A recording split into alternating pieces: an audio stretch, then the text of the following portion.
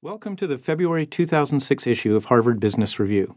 I'm Gardner Morse, Senior Editor at HBR, and beginning this month, I'm going to be your host for Audible's audio edition of HBR. In this month's edition, the spotlight is on the HBR list.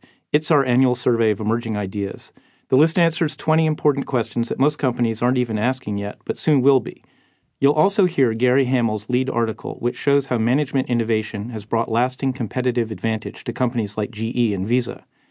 And our HBR On Point this month, Defeating Feature Fatigue, delivers the marketing holy grail, a method for designing a product with the right mix of capability and usability. First, let's turn to the fourth annual HBR list. Powerful ideas from unusual places. That's the driving spirit of the list, our annual scan of the not-so-distant future. The 20 ideas in this year's list cover a lot of territory, from neuroscience to marketing to environmental policy. Assembled through a year-long search in collaboration with the World Economic Forum, these ideas identify new opportunities and new risks, and they provoke and surprise. In one essay, HBR senior editor Paul Hemp proposes selling to an imaginary segment of consumers, online avatars, the alter egos or idealized versions of themselves that people use in chat rooms and online games. In another, Ted Halstead of the New America Foundation proposes giving every newborn baby in America $6,000 as a way to encourage investing.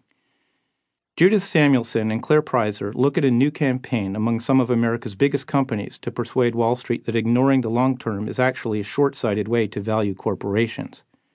You're going to hear summaries of all the list items, along with 4 of the essays at length.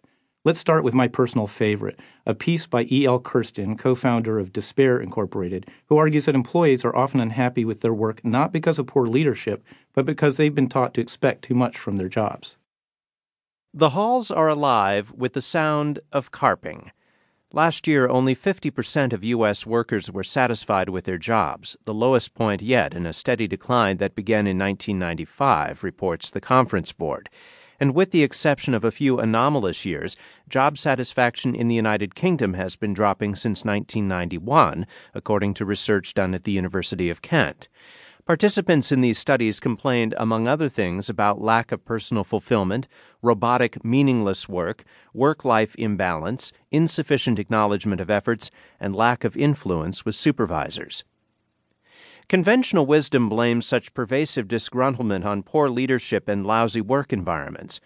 But have working conditions in the past decade really degenerated so much for so many?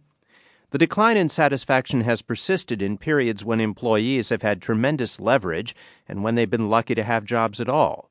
Moreover, the average worker spends more than 2 hours of each 8-hour workday surfing the Internet, conducting